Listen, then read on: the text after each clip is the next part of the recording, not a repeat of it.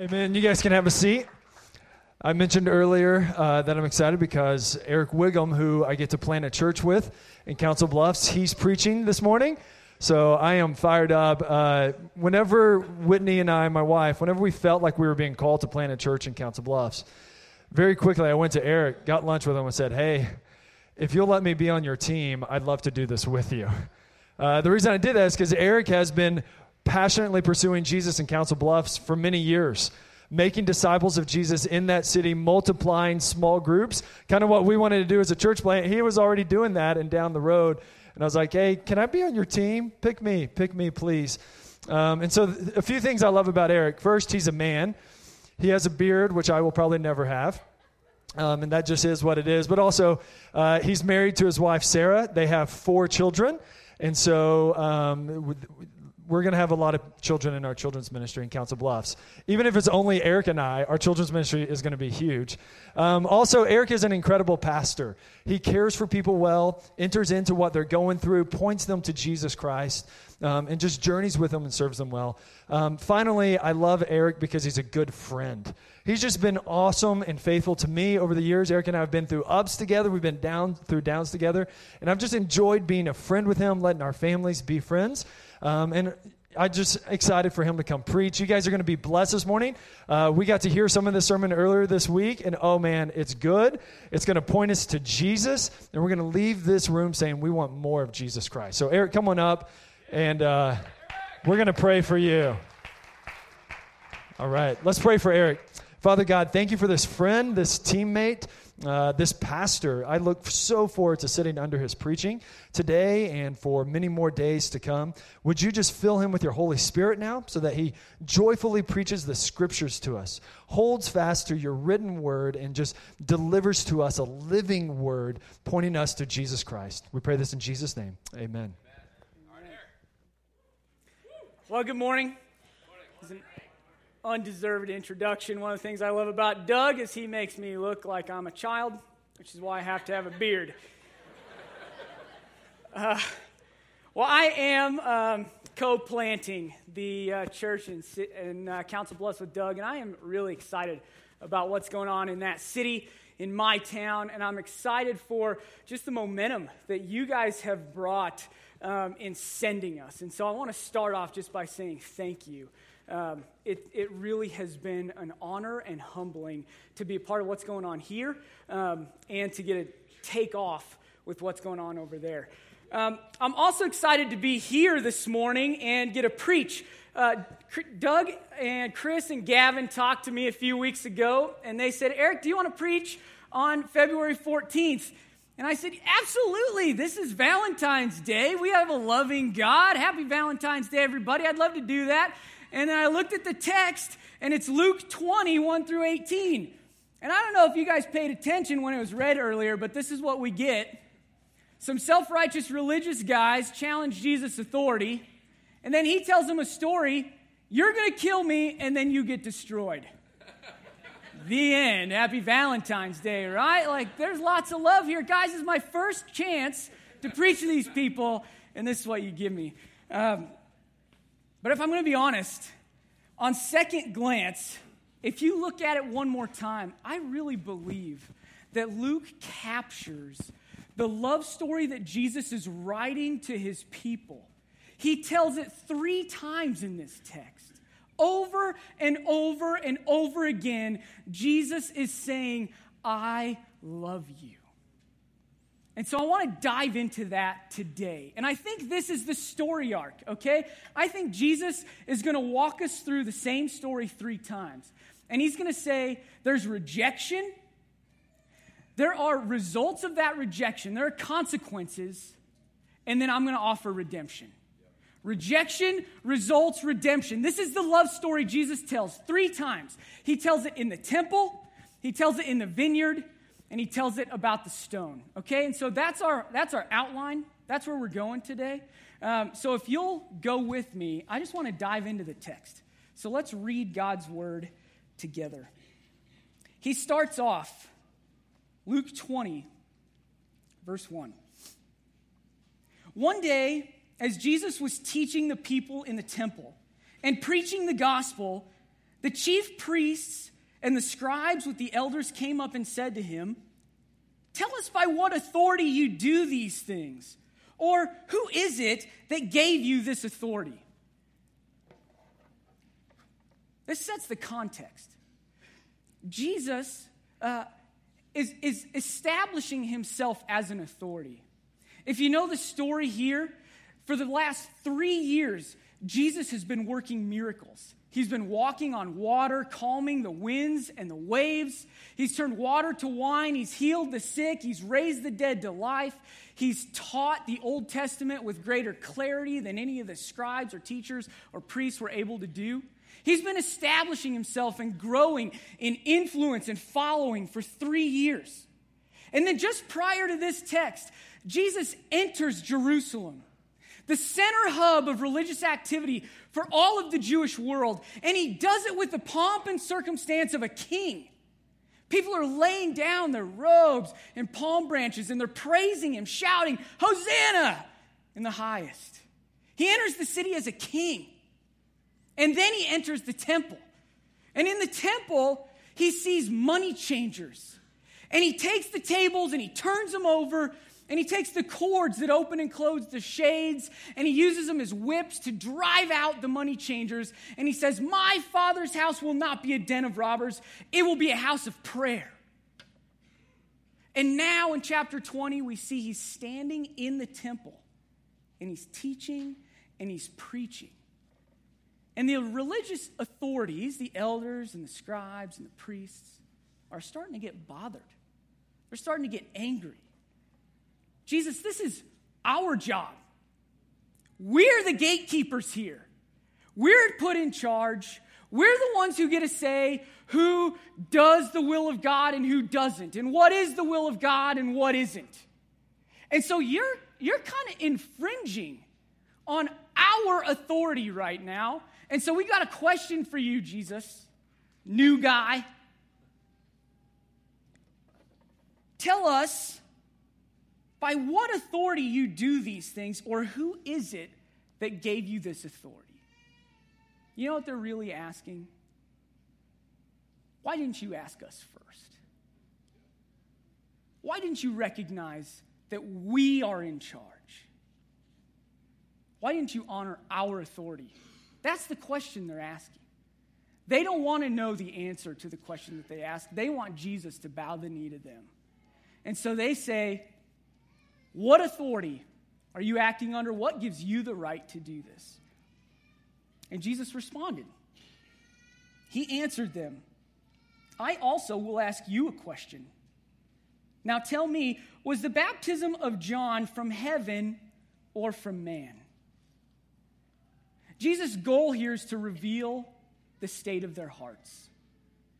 Are you willing to recognize the truth, or are you trying to trap me? And so he asked, well, where did John's authority come from? John the Baptist. John was a baptizer.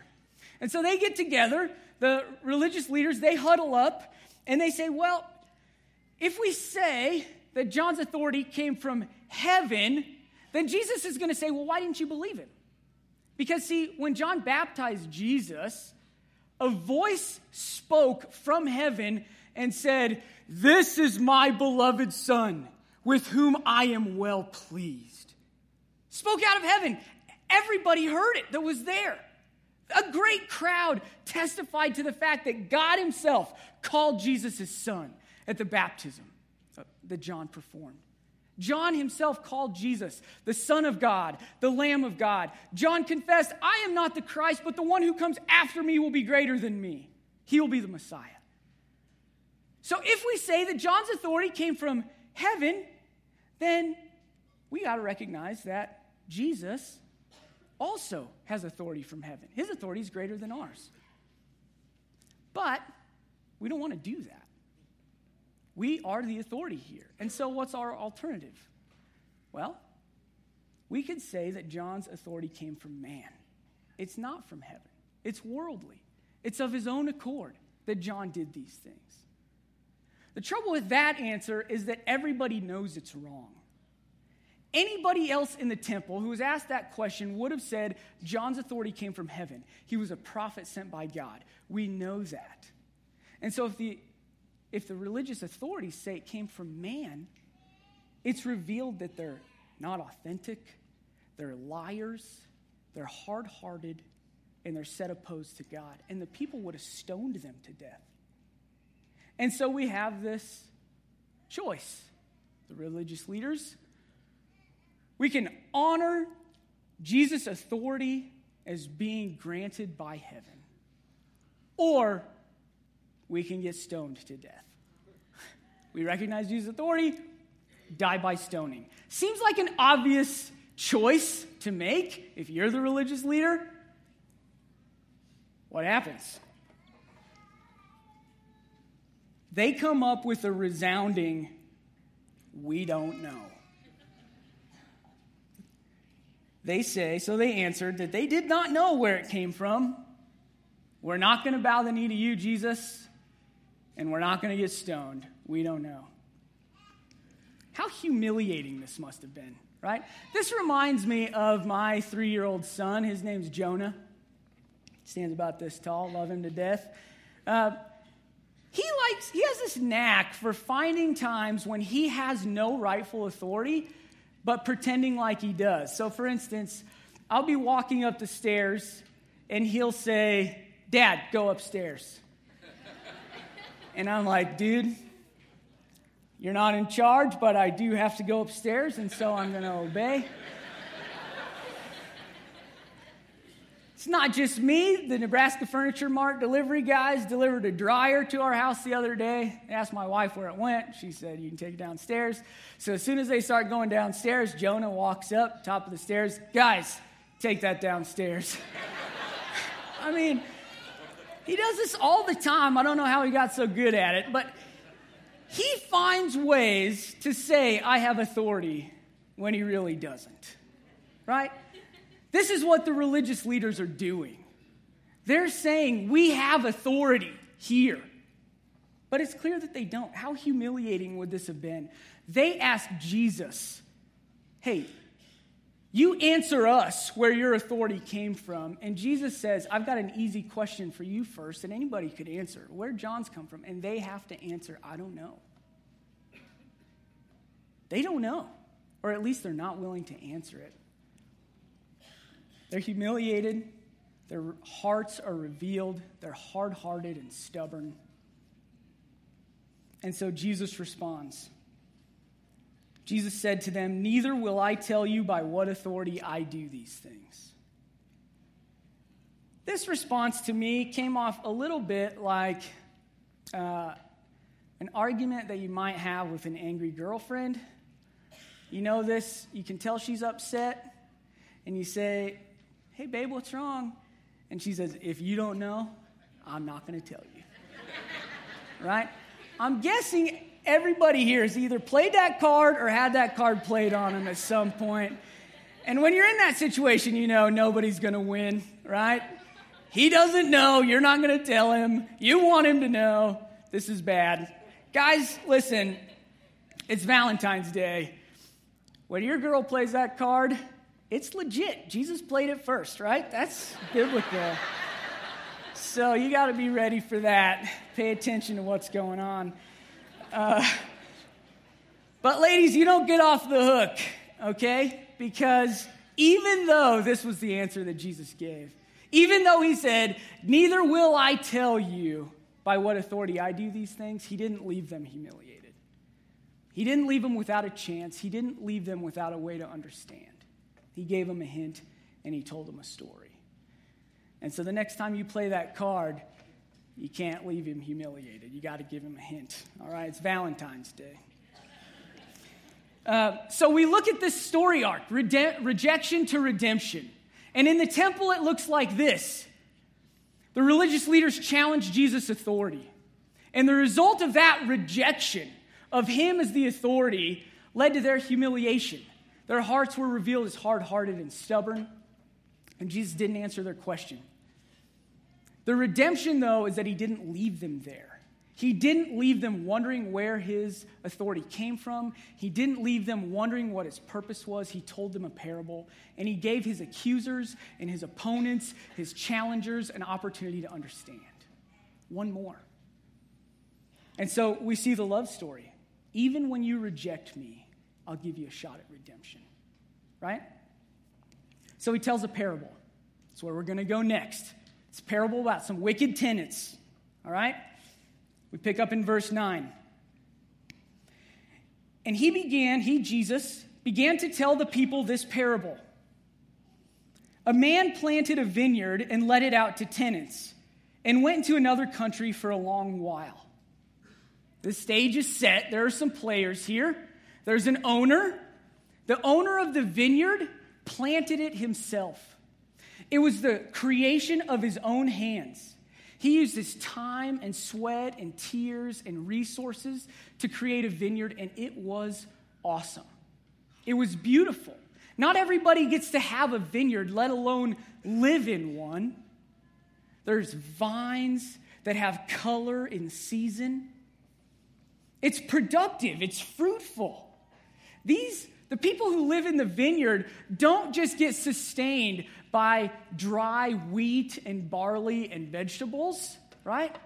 They get sweet grapes that can be pressed into wine.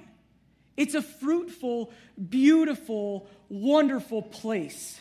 There's work for your hands, and you get to enjoy the fruit of your labor. This is a good place. The owner creates a vineyard, and then he goes away.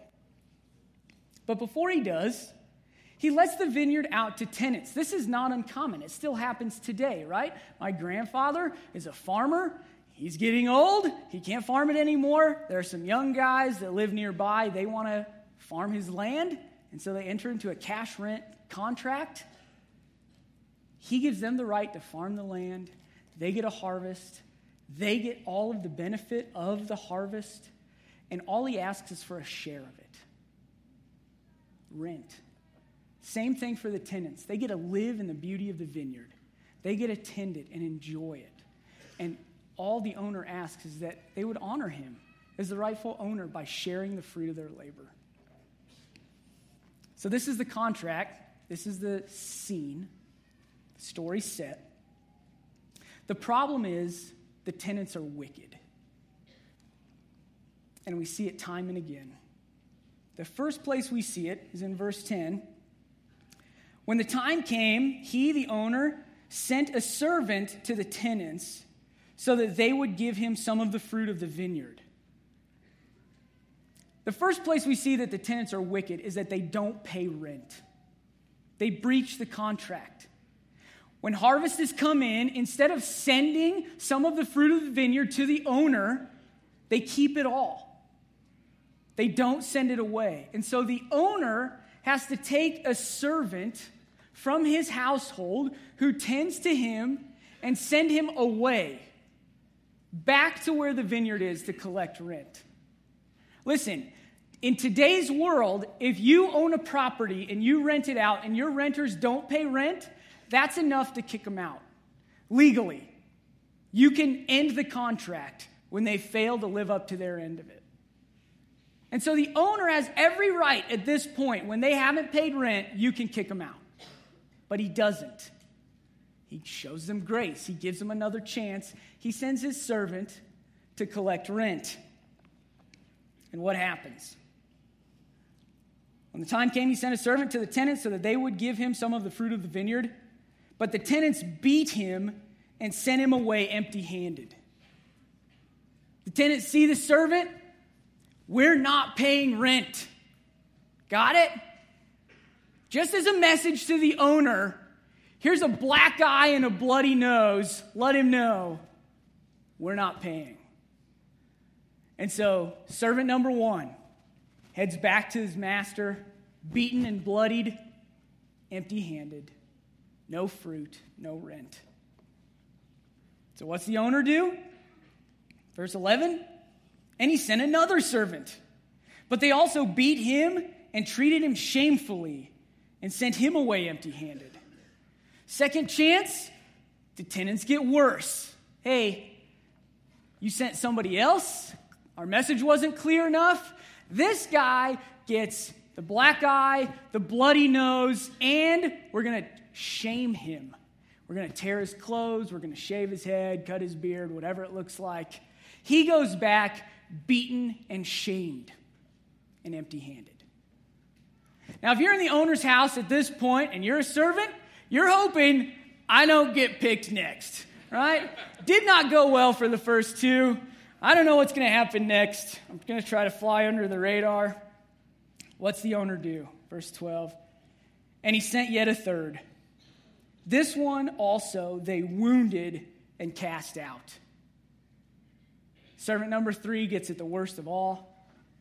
Black eye, bloody nose, shamed, and a broken leg, right? He goes back wounded.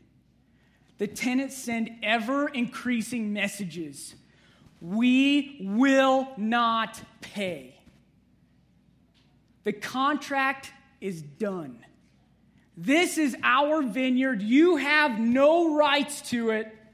The fruit is ours. It's not yours. We will not pay.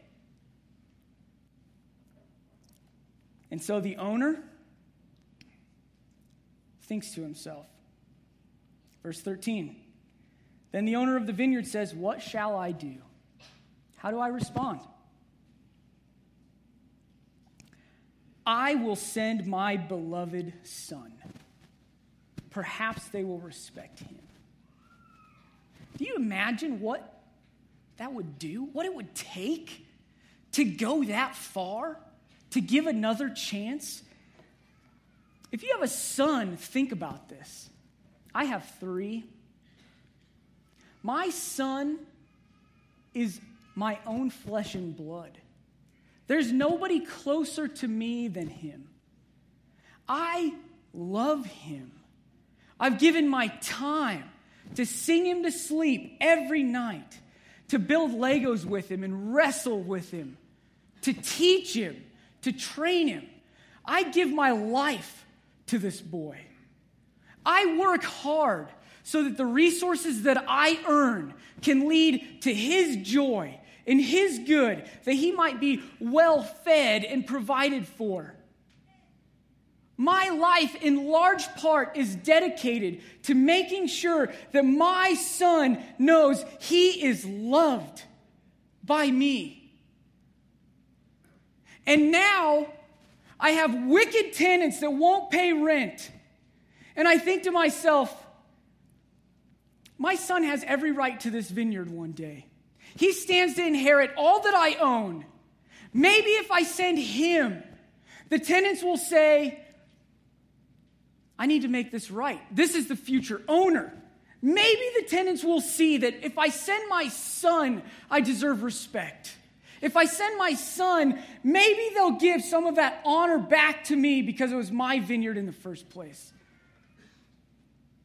I'm going to send my beloved son. Perhaps they'll respect him. Imagine the patience it would take with the tenants, the long suffering, the grace, the mercy it would take to send your son into the hands of these people.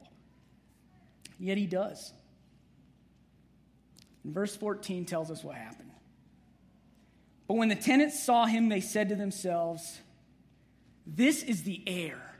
Let us kill him, so that the inheritance may be ours. And they threw him out of the vineyard and killed him. They murdered the son. They didn't just beat him. They didn't just shame him and wound him. They killed the son. The contract is done. You cannot more fully reject the owner than killing the beloved son, the heir of the property. They said, they lived under the pretense of a lie that they had convinced themselves of. They thought to themselves, when the son comes, he stands in the way of us and our vineyard. He is the one that prevents this from being ours. If we kill him, we own the vineyard. There's no one else to take it over. It's ours. So we're going to kill the son, and then we're going to possess the vineyard ourselves. and we get to be the owner. But it was a lie. They believed a lie. Because when they murdered the son, the owner responded. Luke goes on, as Jesus told the story. What then will the owner of the vineyard do to them? He will come and destroy those tenants and give the vineyard to others. You see, they believed that if they rejected the son, they would get the vineyard. But when they rejected the son, they got rejected by the Father. It was completely opposite. The Father said, "You killed my son." And so finally, his anger's been kindled, and he kicks them out of the vineyard, never to enter it again, and they are destroyed. The result of their rejection was that they were rejected. Do you see it? But there's redemption here. There's redemption still. At the end of this verse, what will the owner do? He will come and destroy those tenants and what? Give the vineyard to others. My father-in-law lives in northeast Nebraska. He's got a farm. And there was an old farmhouse in the middle of a field, long lane, old farmhouse. He rented that out. He was a landlord. And he got some bad renters once. They would throw parties, and they would throw broken glass bottles out into the field, cans out into the field. They did this a lot. When it came time to plant, my father-in-law went out to his field, and all of the debris and the garbage in the field would have destroyed his machinery. And so he and his brother, who he farms with, had to spend hours cleaning the field of the garbage that his tenants had thrown in it. Then they quit paying rent, abandoned the house, left sick cats in it, and it was destroyed. I won't go into detail, right? They destroyed the property. Now, my father-in-law, as the landlord, had a couple options. I can clean up the house and rent it out to somebody else. It's a cool house. I mean, it's small, but you get to see the crops grow around you throughout the season. You get to watch harvest come in. It's pretty awesome to get to do that. He could have cleaned up the house and rented it out again. But you know what he actually did? He burned it down and he farms it, right? You would probably do the same thing. If you were jaded as a landlord and the tenants were awful and wicked, and instead of getting the honor for giving somebody the opportunity to enjoy your property, all they do is spit in your face and wound you and reject you. You could get jaded as a landlord and say, "Not again. My good asset does not get to be enjoyed by anybody else." And the owner here could have closed the gate to his vineyard and said, "Forget it." But he doesn't. The owner says he's going to give it again to somebody else. Somebody who will honor his son. Somebody who will honor him. There's redemption there. And so in the parable, we see the same story arc, the same love story. That the tenants rejected the owner, the father, by breaching the contract, beating the servants, killing the son. The result was they were rejected by the father. And the redemption is the vineyard does get let out again. This was a thinly veiled parable, right? There's context to the story that Jesus tells. The religious leaders were challenging his authority. Where does it come from?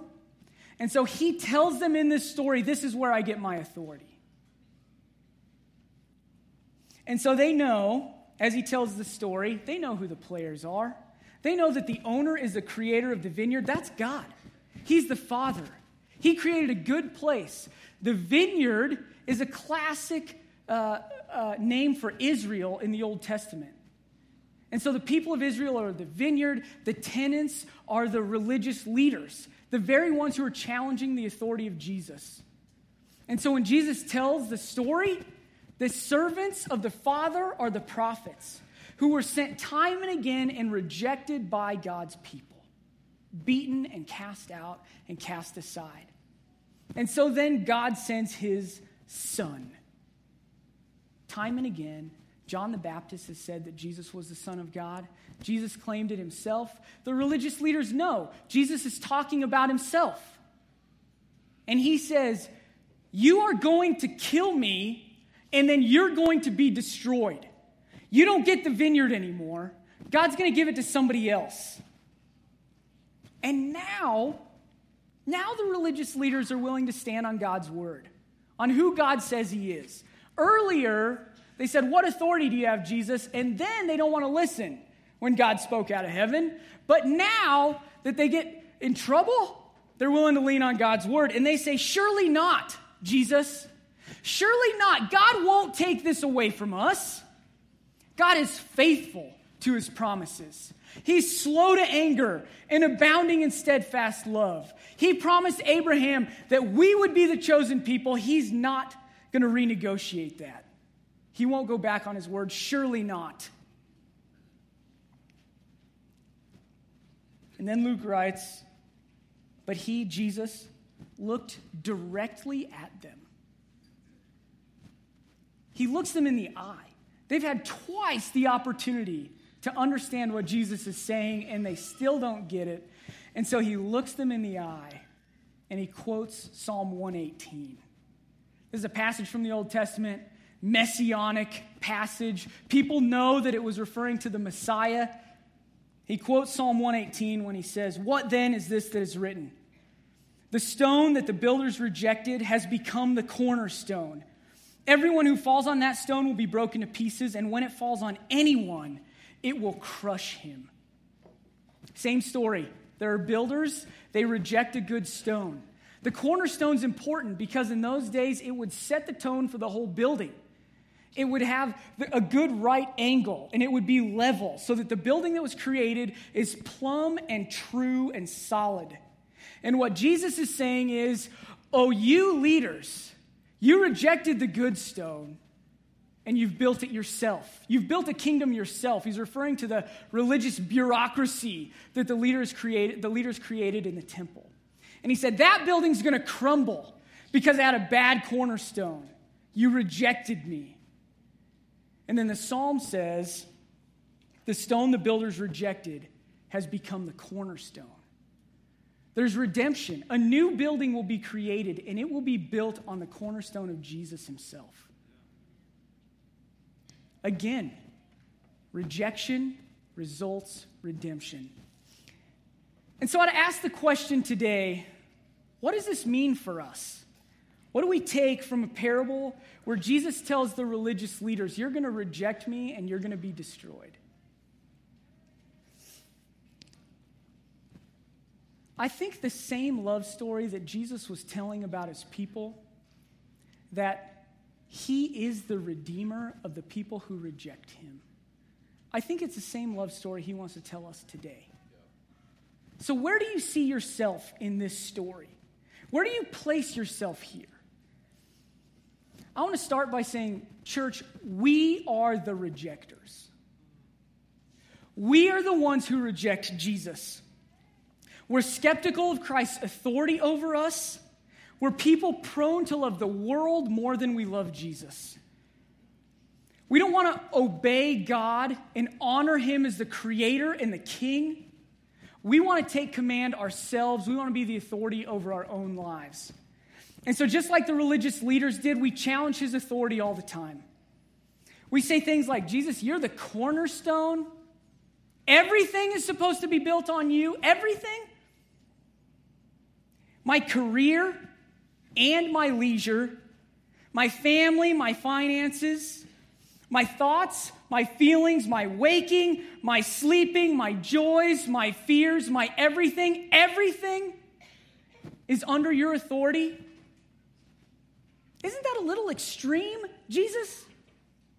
We challenge him. We say things like, you're the only way. The only way. What if I try to be the best person I can be? Isn't my best good enough for you? Wouldn't you accept that? And listen, when we challenge him like that, I want to tell you, when you challenge Christ's authority, you murder the Son. When we stand in opposition to God, we become murderers. The rejectors are murderers. And the result is justice. We're destined for eternal separation from God, for death and destruction. The Bible says, for the wages of sin is death. And so when we ask, how can God be good who would create a place like hell? How could we read about God's wrath in Scripture and say that God is good? Why would we submit to a God like that? I would say as a father, it makes sense.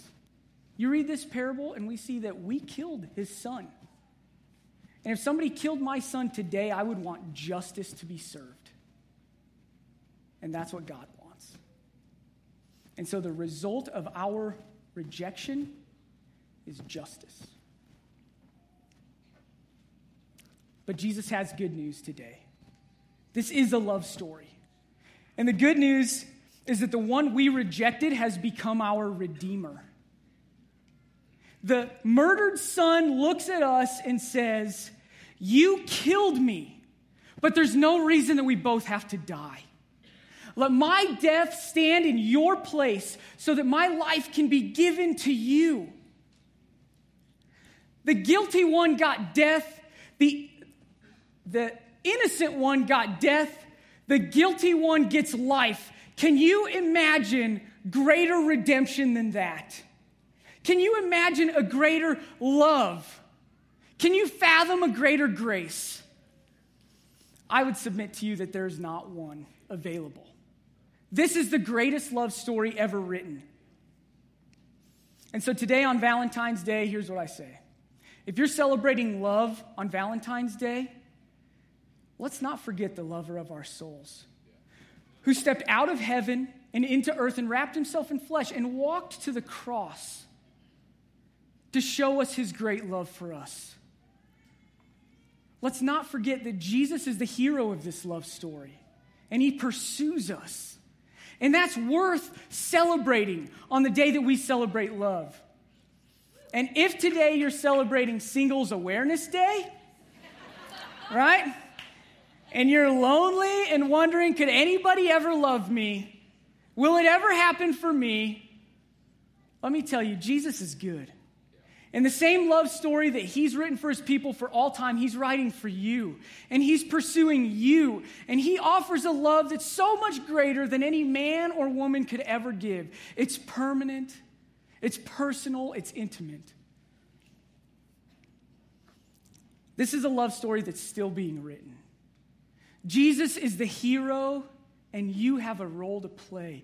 We are the rejectors, and he is the redeemer. Oh, this Valentine's Day, let's celebrate Jesus.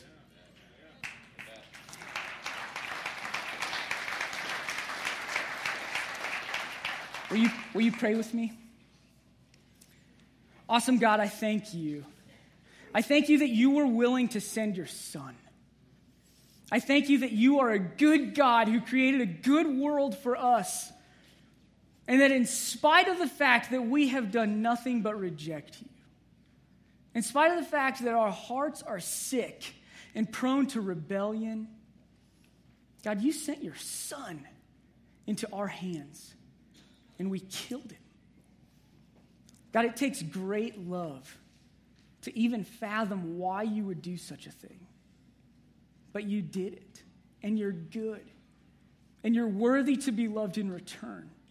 You're worthy of the glory and the honor and the praise due to your name. And so, God, I pray on Valentine's Day today that we would celebrate your great love for us. Thank you for sending your son.